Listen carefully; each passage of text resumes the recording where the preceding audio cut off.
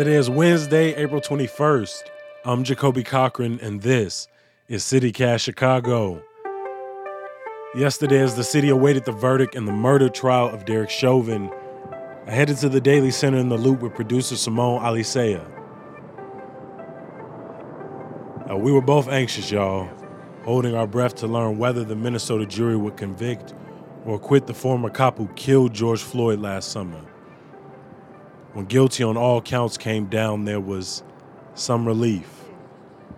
And from the looks of it, on the corner of Randolph and LaSalle, while the city was peaceful, officials expected otherwise. Standing outside the Daily Center where at 5 o'clock, there's supposed to be a verdict rally as we finally got the jury's decision in the murder trial of Derek Chauvin.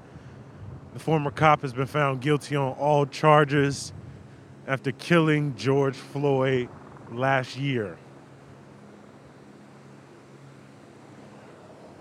Right now, things are pretty calm.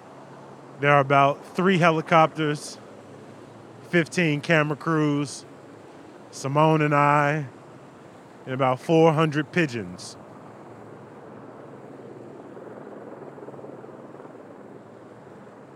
Oh yeah, and of course, they're, boarding up buildings and police officers are standing pretty much everywhere. There weren't really protesters out, but the activists were out there.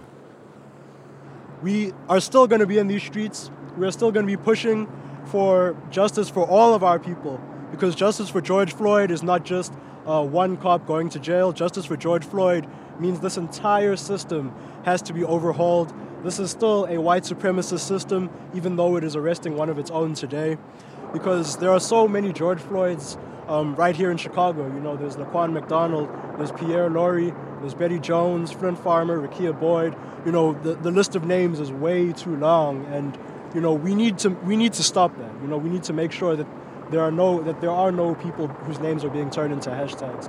We need to make sure that we don't have to come out in the streets again by making sure that that this entire system is overhauled, and that police are not out here killing people in the streets anymore. So to watch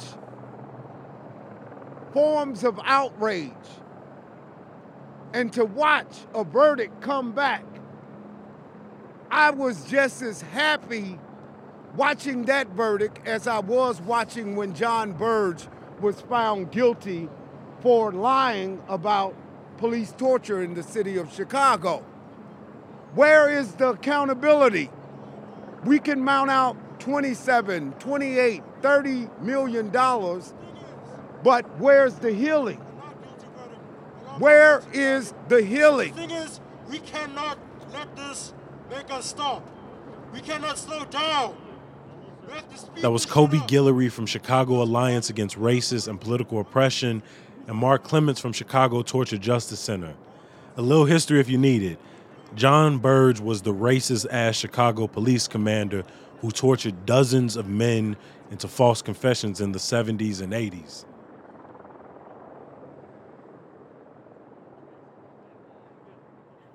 So downtown wasn't as heated as what we saw this summer, and I expect if things had gone otherwise, it would have looked a lot different. But this was still a moment for Chicagoans to take in. Another person I wanted to hear from was Frank Chapman. Maybe you remember him from last week talking about police accountability and a new proposal to give communities more say in how the police are run in their neighborhoods. But see, he's been fighting this fight for decades, so we called him up to get his reaction to the verdict. It shows that, this murder that took place sparked a rebellion like this country has never seen before. You had 26 million people protesting in all 50 states of the United States and around the world. That is what created the political and moral climate for us to get some semblance of justice in this situation. We didn't get this semblance of justice because the system works.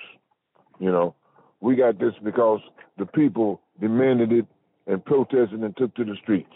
It's an advance for the struggle. It should encourage us to continue to struggle. But Frank also feels the way I think a lot of us do, that this is a complicated moment that doesn't really feel like a time for celebration or relief. Don't get me wrong. I'm happy about the verdict. The jurors did their job, but the system was trying to play a cleanup role.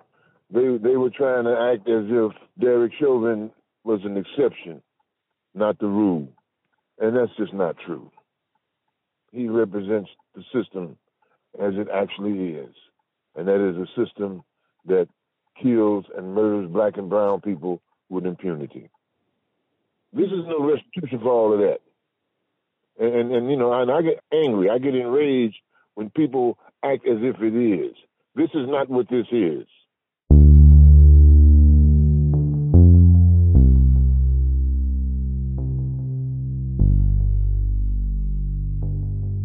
Ariane Nettles is a journalist and journalism professor at Northwestern University.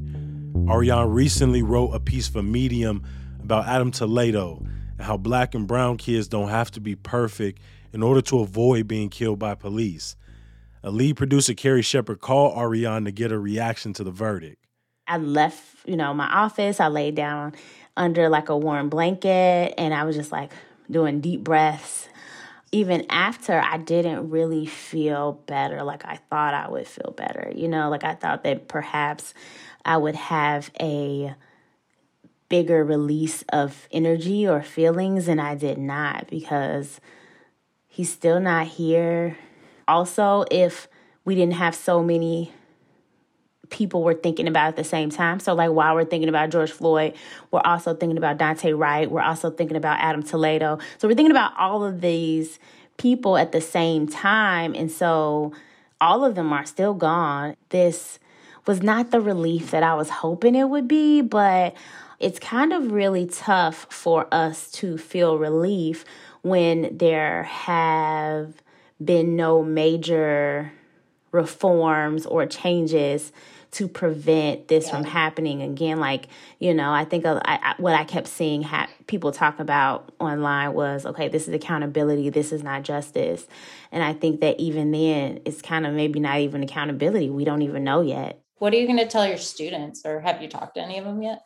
I have not talked to any of my students yet. Last summer, when George Floyd was first killed, a lot of the talks I had were one-on-one with students about kind of their role as journalists in this. And I maybe expect some more of those types of talks, right? Like, how do we cover this stuff responsibly, and what do we do?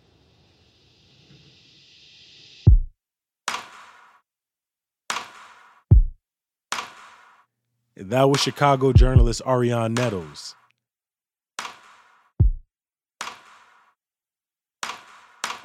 Before I let you go, I understand that if for you yesterday's verdict was not a moment of joy or relief or exhale, my friend Eddie Gamboa summed it up saying, "This is not justice, but perhaps enough space to grieve." And I desperately wish that for the Floyd family and for all those who have lost loved ones to police violence, but just minutes after reading Eddie's words, reports of 16-year-old Ma'Khia Bryant being shot and killed by police officers in Columbus, Ohio started circulating. And I fear we are destined to live this cycle again and again and again. That's our show for Wednesday, April 21st. I'll talk to you tomorrow. Peace.